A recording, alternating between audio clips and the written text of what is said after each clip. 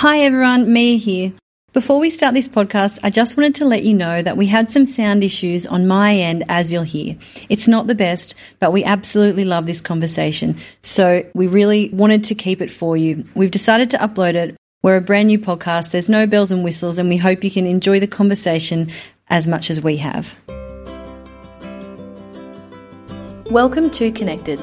My name is Mia. I'm your host and the founder of Connected AU.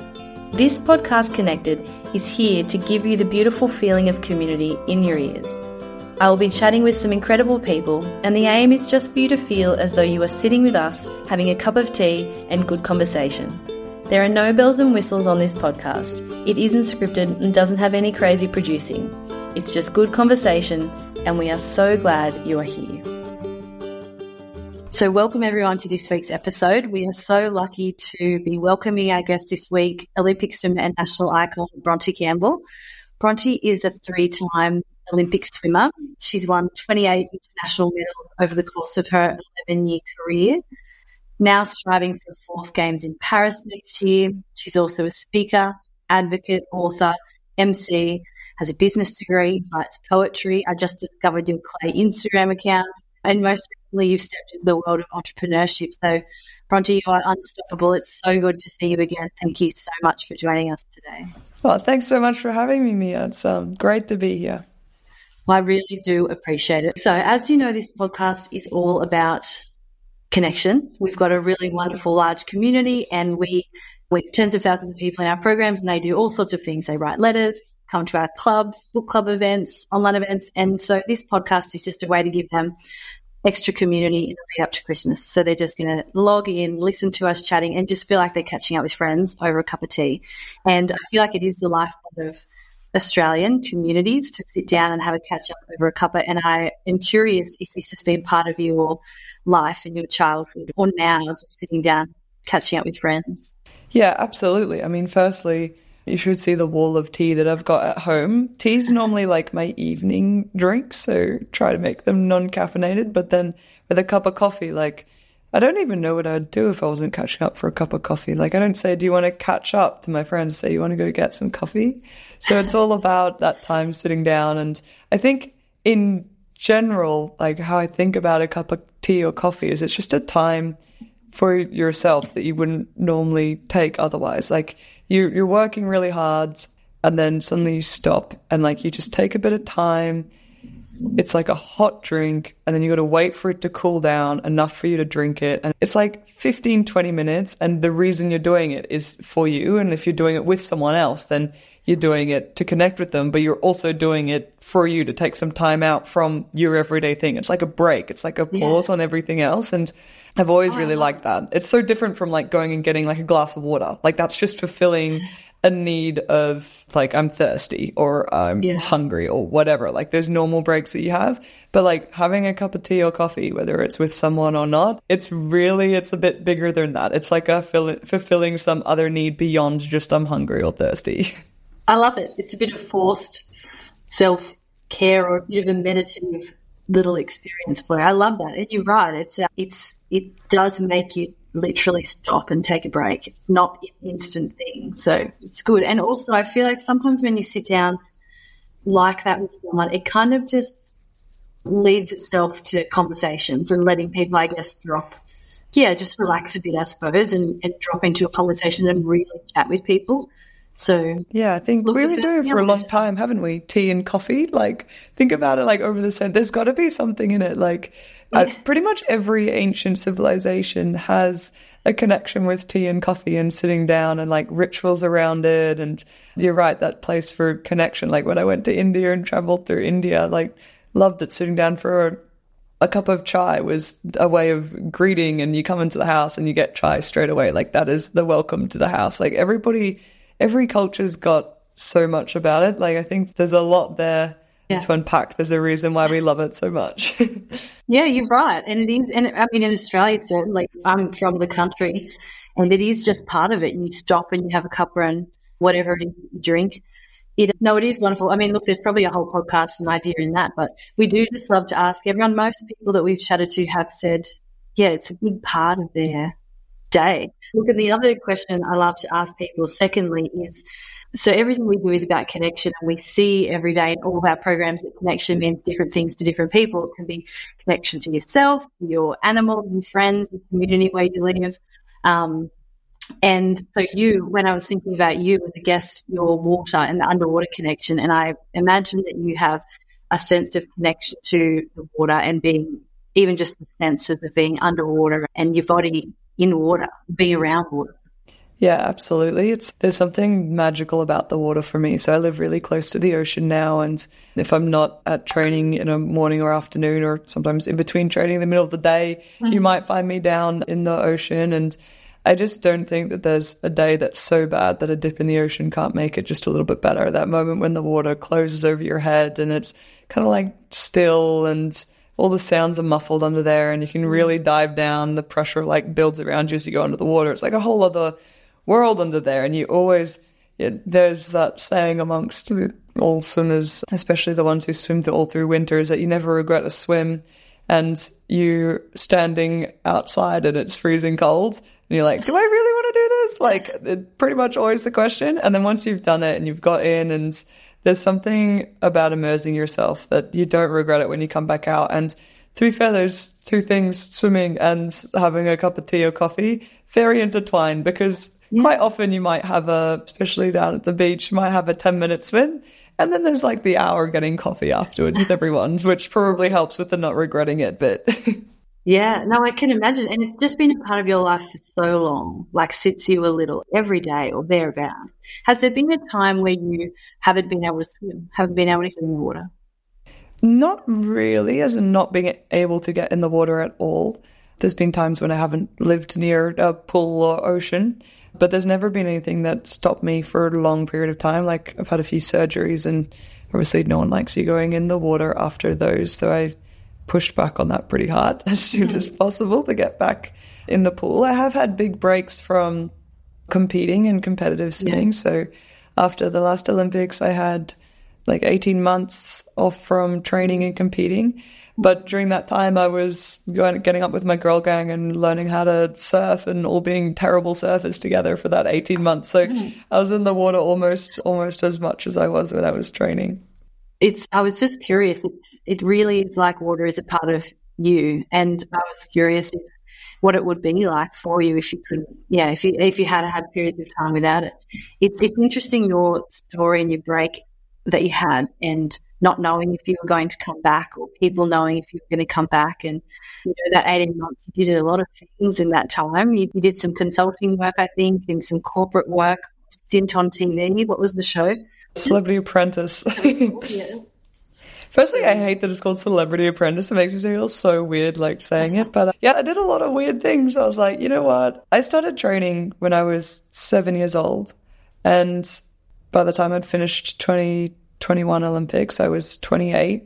I was like, you know what? I've been doing this for 21 years. And yes, I've been studying uni outside of it. And yes, I've done heaps of interning and I've tried different things. But like, let's just really get out there in the world. Like, I know a lot about swimming, but like, the swimming world is such a small bubble. Like, I really wanted to get out of that bubble. And the break was, I needed a break physically. I've got quite a lot of injuries to manage, but I also needed a break mentally from just looking at the back line and so focused for so many years. And well, it might seem weird to say, like, I started swimming when I was 7.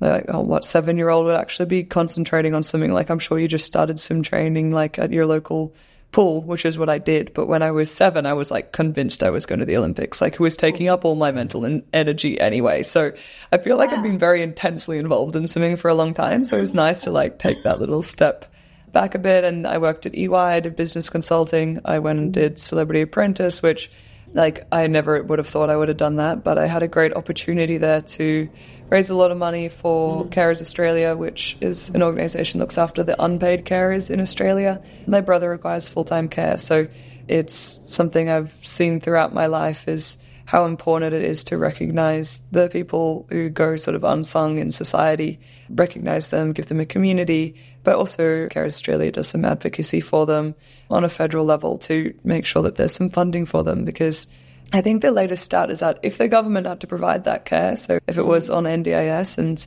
the government was providing it as opposed to friends and family looking after their loved ones for free, it would cost $3 billion. So it's incredible when you look at it. I think one in 10 people at some stage will be a carer. So you're likely to know someone who's a carer and you don't even know about it. And through Celebrity Apprentice, I was able to go on and talk about that a lot and ended up raising about $90,000, which I've never fundraised a cent in my life. So that was intimidating, but I'm glad I got to do it. Oh, it's huge. It's huge. That's a huge amount of money. I'm sure they would have been blown away by that generosity. That's interesting, that statistic. And I know that my grandfather, he lived till he was 95 and he lived an incredible life. The war, and he was in the circus when he was little, and he was a champion show jumper all across Australia and sailed Sydney to Hobart. So this really interesting life. But in the last few years of his life, he became fully blind. All of a sudden, one day when he was in his 80s, he just woke up and was fully blind and then lost his hearing. And so the last, bit of his life, he was really vulnerable and completely dependent, literally, to walk anywhere or, and take care of himself. And so my mum was his carer. She became his carer. And it's just love, like care, that is people essentially devoting themselves or the majority of their days and time to care for someone in their family. And you can't replace it. You can't buy that. And it's funny, a lot of people don't want care, formal care, to come into their house. So it's really the only option for a lot of people for someone in their family to care for them. So I think it's incredible what you did. Really. Well, I'm glad that you think it's incredible, because those moments when I was dressed as a giant cheese walking around Pitt Street Mall, like, what on earth am I doing here? But it, like you said, it is all worth it, because so worth it. It's for a much bigger cause. So I'm not going to say that I'm like jumping up and down in my seat to get back into reality TV, because it was a fairly interesting experience from that point of view. But it's a bubble in itself, reality TV, but it was nice that once I'd stepped outside of it and got to hand over the check and done all of that you're like, oh, this is actually real. Like, this is real life application here, and it actually is making a difference, as opposed to just like in your reality TV bubble, which isn't actually real life. Yeah, for sure. And I think you'd have to keep reminding yourself that it's just reality TV. Look, I've never watched it before, and we watched it. We're a fully mad family, and so Benji was the reason we watched it, that episode. But we watched all of the episodes. We loved it this season, my daughter and I. And, I thought you did so well. Because you often are worried about the edit and who's going to be the villain and who's going to look bad, and you did so well. You were fantastic. Yeah, so you did a lot in that time off, and I imagine it would have been a hard decision maybe going back to swimming, or it wasn't a hard decision at all this year, your next goal. Yeah, it took a while to come to that decision. So the reason I had time off as opposed to retiring, like, I knew that I needed a break after the Tokyo Olympics, and rather than, I could have very easily said, oh, like, I'm ready to retire, and stepped away.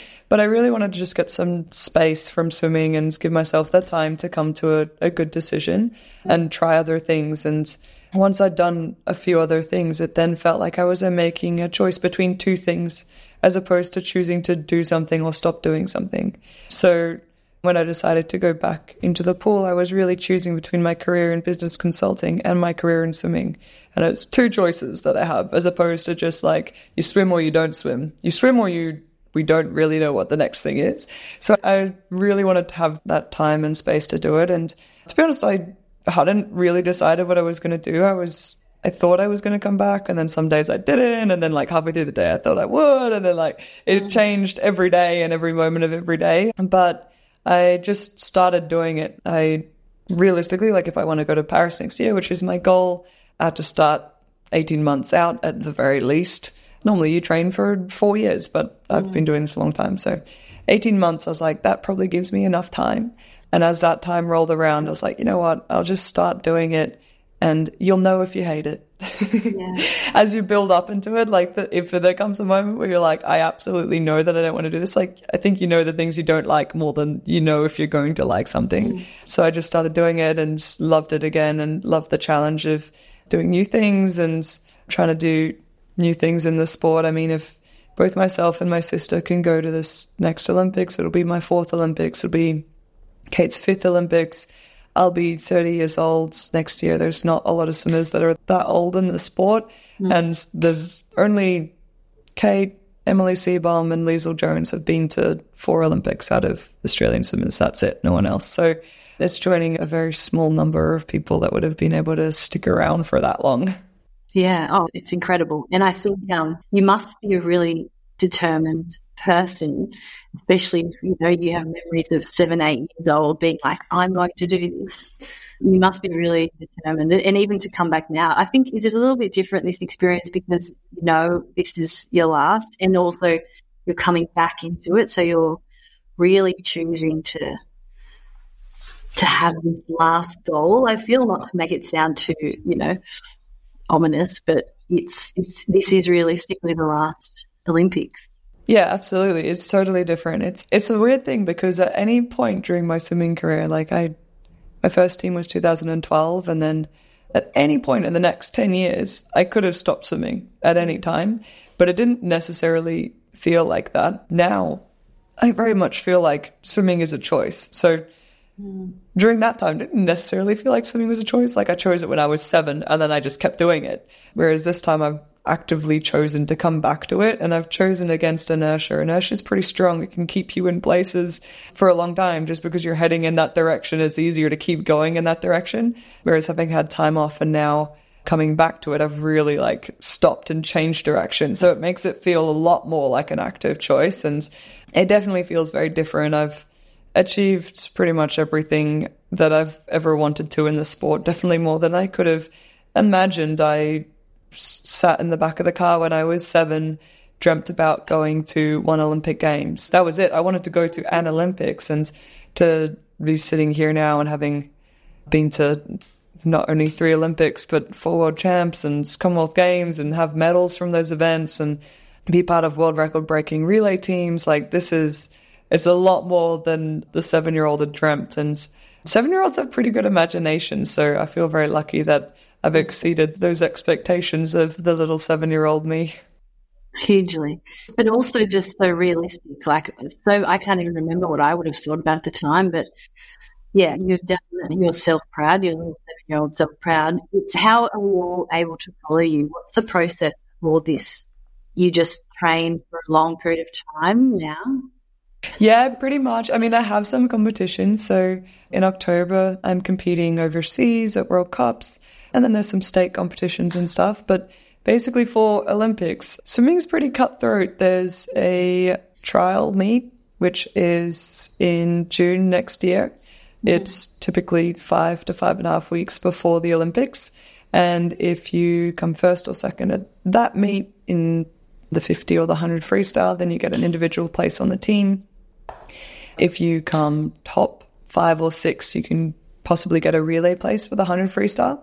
And then if you don't perform at that meet, then you don't go. So nobody knows whether they're going to the Olympics or not until 5 weeks before, pretty much. So that's the really big one to watch. But there are some other meets in the lead up that you can sort of have a look and see how people are going. But it really all comes down to what happens on that. Then one day. Talk about resilience, really, in mental health, making sure that everyone's mental health is really strong for those. That's like a lot of build-up, I suppose, if you say most people train for 4 years. How many people are vying for those 2 spots? In my event, it's particularly strong event. So the 100 freestyle in Australia is probably the strongest nation in the world in 100 freestyle. That's why we have such an incredible relay team that... I mean, the last, pretty much since 2012, we've dominated internationally. And I think there's only been 1 or 2 races since then that we haven't won, which is an incredible feat. But it means that realistically, there's 6 people that could, 6-7 people that could make those 2 spots. And there's probably 10 people that could make those top 5 or 6 spots. So there's a lot of people that miss out. And that's just the people that I know right now as of October of 2023. But you never know who's coming through in the next few months. It can change a lot. Probably a good example is in 2021 at the trials, I came 5th in the 100 freestyle and qualified for the relay. And that's the first time I haven't qualified for the individual spot. But the time that I went to qualify for the relay and come fifth in Australia, that would have come first or second in any other country in the world. So we have really tough competition, but it's great because it drives excellence in the sport. Like, there's a reason that we have tough competition. It's because over the last 10 years, we've had really good 100 freestylers. And so anyone coming up knows they have to be the best in the world. Like, there was a time when I was second in the world, but I was also second in my own family because Kate was number one and I was number two. So, like, I'm used to the being, like, very tough, very domestic competition. So I guess I'm just used to it over the years. How have you ridden the wave of, I mean, this would have been your whole life then, working for something, such focus, to a cliff, and then the outcome. Have you sort of ridden that wave, or it really just has been bettering you and you've just made yourself achieve each time? Yeah, I think that's a good question, because it's when you think about someone's career, you pretty much only see the highlights, and you also think that it's very linear, like it starts at a low point and then it's just a straight line up to keep on achieving. And it's really not been the case in my career, and it's not the case in anyone's career that I've ever met, that you win, you start winning, and then you just keep on winning for your whole career. If you stick around for long enough, and if you have enough stuff along the way, like, no one wins every single race that they've ever entered. And win can be in any interpretation of that word. Like, it can be win as in, yes, actually get your hand on the wall first, or it can be do an actual good job of your race. Like, if you're lucky in swimming, it's pretty easy to measure things. Like, you got an objective time, like, right there on the board. So you can see whether you've done well against what your previous best was, or what is generally thought of as a good time. So you've really got the ability to measure yourself against your previous self. And there's never been a race where, like, I'm completely happy with every single bit of it. That's the whole point, is you get to keep coming back and doing more. I think what I wish I had done, if I could actually go back and talk to myself at the start of my career, is celebrate the wins along the way a little bit more, because I never really appreciated them as wins. I was like, that's just like the next step, and then there's going to be something after that. And maybe 2015 was a great example of this. Like, I won the world championships in the 100 freestyle and the 50 freestyle. Like, winning the double was amazing. I think I was only one of 4 Australians that have ever done that. And I got back in the pool, like, straight afterwards. Like, I didn't even really celebrate or acknowledge it because the Olympics was the next year. So I was like, okay, get back in, start training for the Olympics. And then I got a shoulder injury, and that severely impacted. I mean, 2015 was the last time I competed injury-free. And my whole training regime and my whole outlook of how I swim pretty much changed since 2015. And yeah, I didn't really stop and admire the view from the top. I was, like, just so focused on getting to the next thing. Yeah, I think that's so common. If you talk to anyone who's got a goal, you just focus on that. So that's great advice, I guess, for anyone listening, is to make sure that you do just enjoy everything in life. Yeah, that's wonderful. Your story is actually so unique. Just even with your sister, like, that's a whole conversation that you could have around your experience doing things with her. Like, she's synonymous with you. It's just you're both hand in hand. And, you know, I suppose, we're fans watching you guys, you know, sports stars. And so you two are just hand in hand with each other. But you would have such an interesting sense of community as well, I suppose, with her in your journey. Probably been different to most other people. You know, not many people can say that they've really done a lot of it with their sister so close. So that would have been amazing in so many respects, having her with you. Yeah, it was incredible. When we were little kids, we would sit in the back of the car, like I said, and talk about going to the Olympics together. It was always a dream of us to do it together. It wasn't just one of us. So Kate qualified for her first Olympics in 2008 and went off to that. She'd just turned 16, so little, and I was 14 at the time. So yeah, then 4 years later, qualifying for my first Olympics in 2012 and doing it alongside Kate was exactly what we dreamt about in the back of the car. And it definitely didn't come easy. There was a lot of things that happened between those 4 years, but it was well worth it. And so nice to have someone who'd been there before. Like, I learned so much from Kate's experience. Yeah. Yeah, I'm sure your parents must just be unbelievably proud, and also wondering how did this happen? Two daughters at that elite level. So that's success.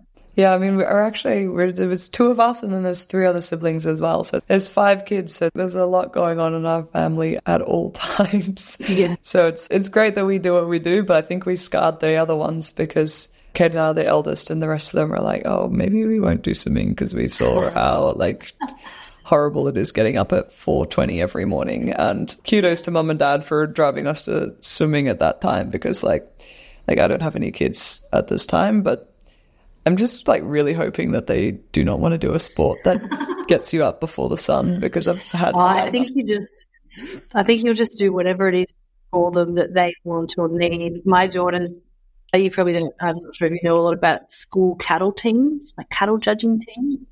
If you've ever been to the Royal Easter Day parade around Charlotte's just gotten into that this year, and it's incredibly time heavy. It's an investment to we all have to go somewhere. It's a lot, but you just do it because they just genuinely love it. I think there's nothing better, and you don't even think about yourself. So I can imagine your parents getting up at that time. Look, there's so much else that you've got going on as well, which is why I was so happy that you had the time to come and chat to us today. PB with Bronte, that's very exciting. Yeah, thank you. It's another one of my things that I was like, let's just try something new. And PB with Bronte was born out of a little bit of a few things coming together. So it's a swim gear brand. So that's pull buoys, kickboards, fins, caps.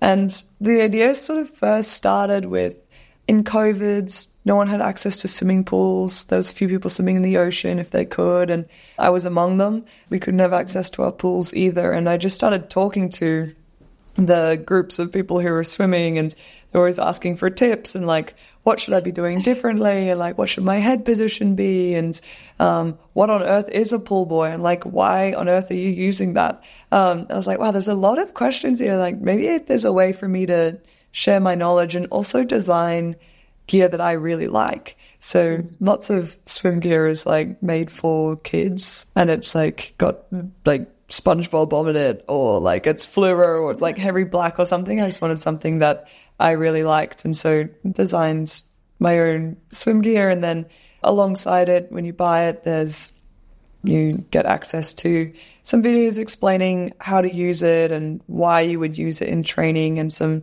swim sets that you can do yourself. And at the same time as all of that was going on, I was learning to surf, and I was feeling very out of place in the water for the first time, paddling out to be amongst the surfers. You're like, oh, I don't really know what I'm doing here. And I think that barrier of oh, I don't know what I'm doing, therefore I don't belong, is quite high, particularly when you're an adult. So I wanted to break that down a little bit and be have some gear that looks great, that you're going to turn up, you're going to feel great that you've got this stuff with you, and you watch the videos and it explains a bit about what you're doing. So you don't have to go there and start from scratch and make it all up yourself. Yeah, so that was sort of the idea behind it. And then PB stands for personal best. In swimming, that's what we always chase. We're like, oh, what's your PB? And you're always chasing a PB. And I just love the idea of personal best in general. During that time that I had off, I really had to recalibrate what my best looked like and felt like. My best used to be at Olympic level, and then suddenly it wasn't because I wasn't training for 40 hours a week. So I really had to think about, okay, what does my best look like today? Let's do that, not compare it to my lifetime best. And so the sort of meaning behind it is really chasing whatever your best is that day. And sometimes your best is literally just showing up. It's just grabbing your fins and going down. And maybe you thought you were going to do 2K swimming without fins, and maybe you do 500 meters with your fins on, and that's fine. You showed up and you did something. It's sometimes little steps are also steps. And I found that hard to remember when I wasn't in the pool, because I was used to taking very big steps every day. So there's a few things all tied up in it, and it's been out in the world. PB with Bronte's been out in the world for a month now, and getting really nice response from people, which is lovely. Well, I love it. And I'm your customer base, I suppose. My building is near our pool, local pool, and like Connected AU for 3 years has essentially taken over my life. And so my fitness, it just hadn't been, unfortunately, at the top of everything. It was like kids' house, everything else. And so I thought I'd start swimming in my lunch breaks or just at any time, just head over there. And so I did kind of what you said. I got everything and went down there. And, I swam my whole life as a child, lessons and time trials and things. I wasn't very good, but I know how to do it. And I did feel a little bit silly at this age there. And like I just didn't really know what to do. So I just did a bit of freestyle. And yeah, so I feel like I'm absolutely someone who would benefit from getting a few of the products and actually watching videos and not feeling silly by not knowing. Yeah, no one should feel silly doing something new. I think it's so funny that like we tell kids like you can do whatever you want, you can be whatever you want to be. And then it's like once you get past a certain age, it's like, you have to have already figured it out and don't do anything new. And it's like I love it when I see someone who's a grown adult person doing something new for their first time. Like I do a lot of swimming. I train mainly in Canberra, but when I'm in Sydney, I sometimes train in just normal public pools. And I always love it when you see someone get in and like you see like they've got so many things that they can improve on, but you're like, that means that you're like at the start of your swimming journey. And it's great to see like anyone just coming in and having a go. And it doesn't have to be like, oh, you must get better. It's just turning up and having a swim. And sometimes they do like 200 meters or 300 meters. And you're like, yeah, my mum is in her 70s and a few years ago, she learnt to swim. She'd never learnt to swim before. And so she went down with the same swimming instructor that like all the little kids have, and she had lessons every week. And she said she felt a bit stupid, but she learnt to swim. She taught herself, she learnt to swim. I think it took her about a year, and that was a massive accomplishment for her. So no, I'm with you. I think it's good to put yourself out there and challenge yourself and learn new things. I love challenges. I suppose swimming is something that you do need a bit of, maybe not skill, but knowledge on. Even just, I know all the strokes, but if I have half an hour in the pool, not entirely sure how I should be using that for my goals. So that's interesting. And so if people purchase a product, they get that with it, or if they visit your website, they can access. Yeah, so I share quite a bit on my Instagram as well. So if you purchase the product, it comes with a video about how to use it, as well as access to some swim sessions that you could do. There's like longer and shorter versions, and obviously you can pick and choose. But just to give you like a starting point, I also try and explain a little bit about why you would use a product so that you can then use it when you feel like it. So for instance, like using a kickboard and just isolating your legs. It's quite a workout if you're just using your legs. It's a lot slower than pulling or swimming, but it builds this like amazing kick stamina. So just knowing that that's something that'll really wake up these big muscle groups. It's like, okay, well, I can use it in my warm up. I can use it when I'm about to swim fast. Or if I want to have like a really hard session that's like hard cardio wise, but isn't going to hurt my shoulders, like maybe it's time to do a big kick session and see how fast and far I can kick. Just knowing that gives you a lot more options of like, okay, this is what this thing's used for and this is why we use it in training. But I do share quite a bit of knowledge on my Instagram as well, because like great if you buy the products, you get access to a lot more stuff. But if you don't want to buy the products or you're just starting out, you don't even know if this is for you, like I want you to be able to think about your body position. Like even like when you buy the cap, you get a video explaining best head position in the water. These are all things that swimming is not intuitive. Like it is a horizontal sport. Like there's very few sports that you do when you're horizontal. And it's also one that you have to hold your breath while you're doing it. Like there's barely, multiple action. Exactly. Like, and you're in a weightless environment and you have to then have balance. You're balancing your body forwards and backwards and from side to side. It's got rotation, but stability in it. It's the more you think about it, the more complicated it is. Yeah, exactly. So just knowing to concentrate on one or two things at a time and knowing what those big things are that are going to make a big difference. And head position is definitely one of them. So I try focus on like the big picture things. And yeah, my Instagram's got a bunch of swim tips for what to do with your hips and a bunch of different things just to spread the knowledge. Just to get people going. your knowledge is pretty massive. I saw on your Instagram, and for everyone listening, you're actually doing a giveaway where some lucky person can lesson with you and friends in Sydney, which would be phenomenal.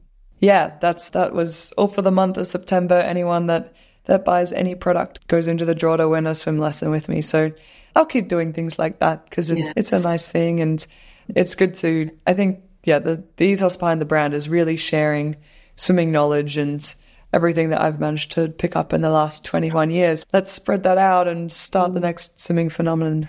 Yeah, and your love of swimming, it's obvious. It's just you have a love of swimming. Question I'm sure everyone's wondering listening, swimmers, will it be swimmers? Or like swimwear? Yes, swimwear. Yeah. So I would love to do some swimwear. Swimwear is a very difficult category because it's like you've really got to get it right. Like the fit's got to be amazing. It's got to feel good on your body, and then it's how it makes you feel as well.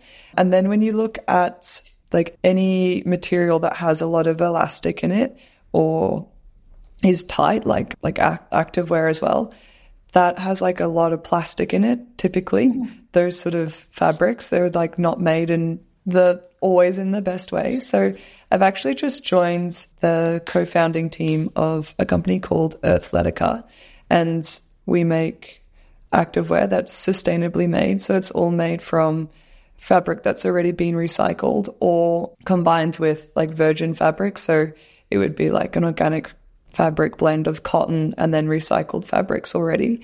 And then it can be recycled at the end of its life, and it sort of becomes part of a circular economy. So exploring like what the activewear area looks like with Earthletica and hoping to just see what we can do in a swimwear space, but only if it's done well. So the swim products were a lot simpler to design because there's not as much going on with them. But if I'm going to do swimwear, which I would love to do for everyone, I want it to be sustainable, and I also want it to be something that's designed that's going to make people feel really good in it.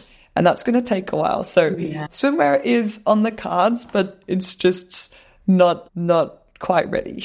Yeah, a lot of time when business you hear, and I think everyone will buy it, just get it out there, whatever version, and then improve on it as you go. But yes, I think this is the exception to that advice, which is I'm sure that the first thing you want to put out, you want it to be perfect. It's a representation of you and everything you embody in swimming.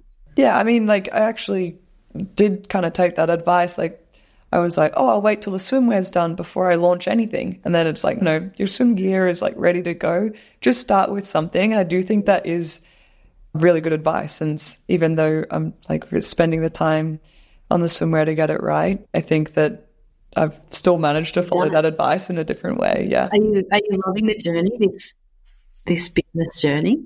Yeah, it's very interesting. You never know what's around the corner, and like, I mean, I know more about barcodes and SKUs and FN SKUs than I've ever would have thought in my life. And you just sort of wade into it. And I mean, I started out not knowing anything of how to get anything started. And then you just do a little bit and a little bit at a time. And I'm doing it all in between my training, which I really like that this is my business. So the more that I put into it, the more that will come out of it. But I have to balance that with my actual number one priority now is training for Paris next year.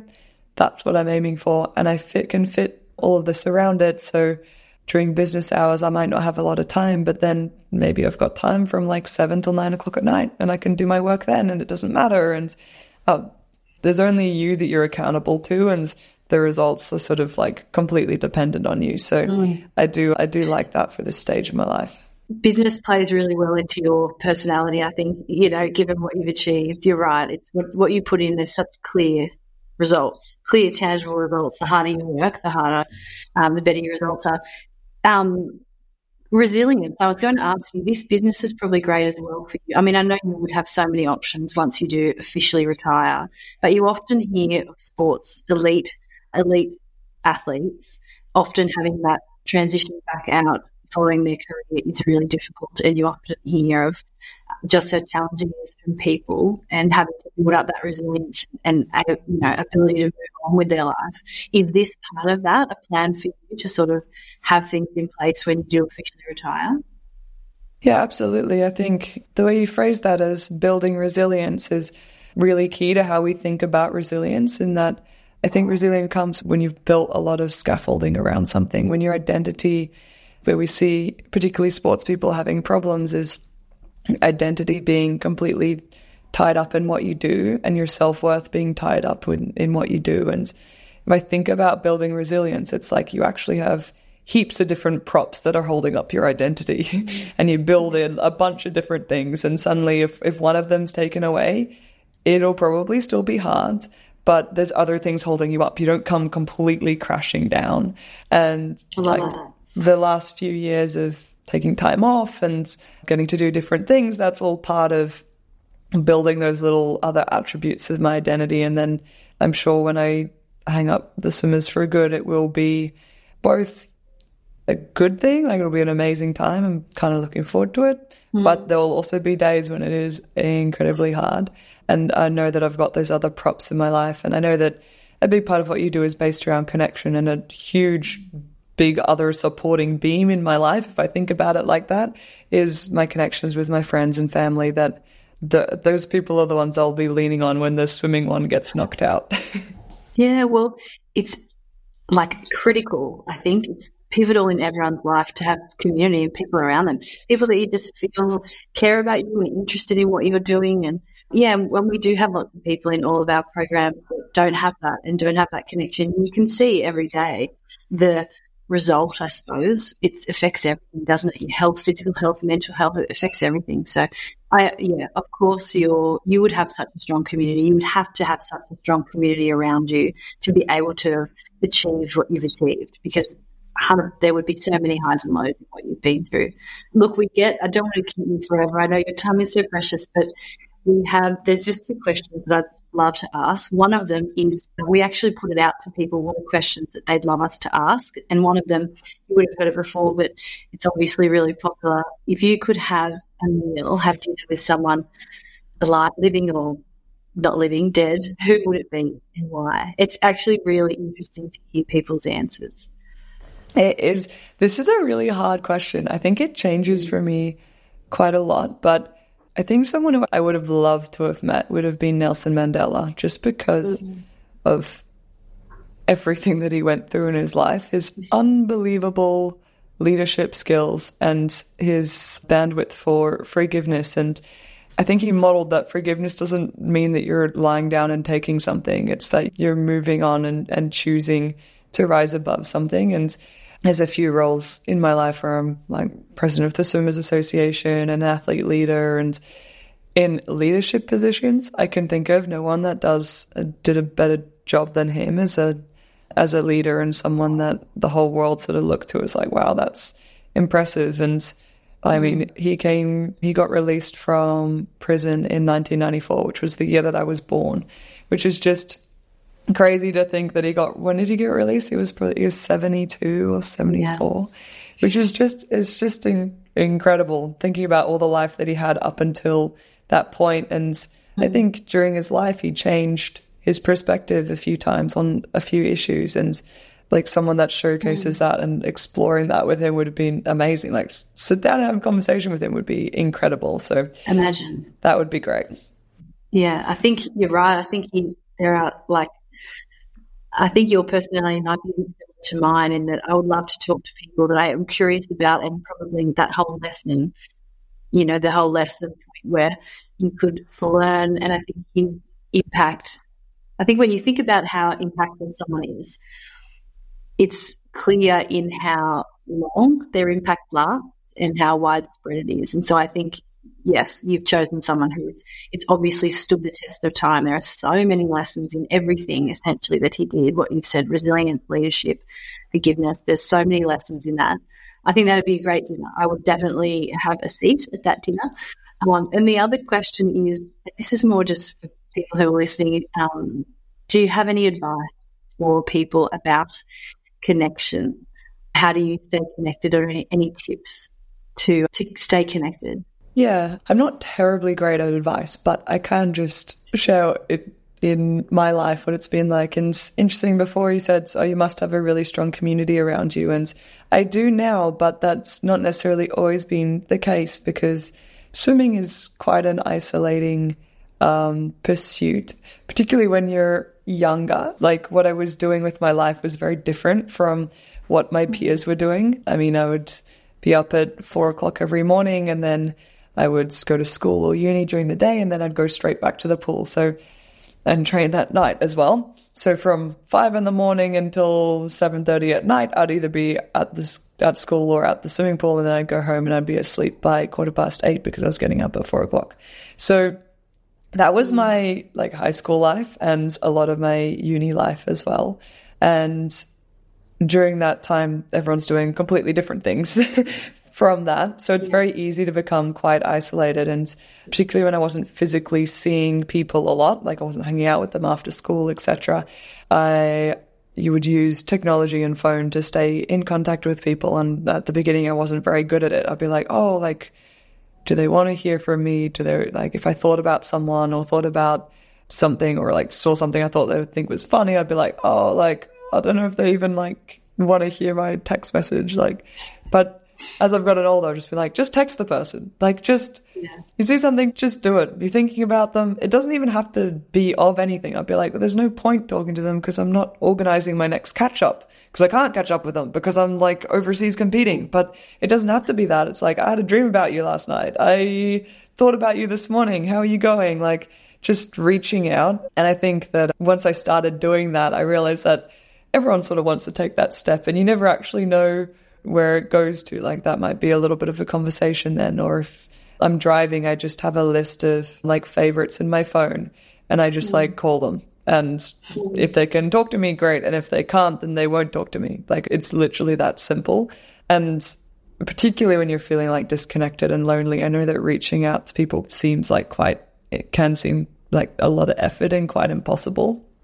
I do know that feeling, but I've sort of cultivated it as a habit so that when you're feeling a bit low and a bit alone, like I'm in a brand new city now and stuff, I know it like, okay, this is going to work for me. This is going to make me feel better. So I don't have to think about it in the moment so much. I've sort of already started doing it. Yeah.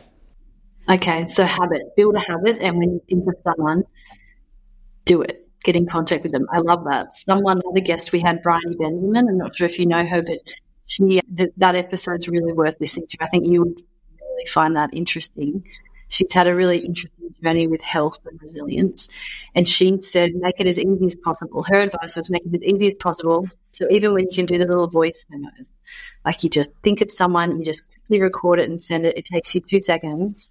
It's just keeping that connection and making yourself do it. So that's good. Look, I think what we'll do at the end of this is make a little list and send it off to everyone with all the different tips, because everyone has such different tips and advice on how to stay connected.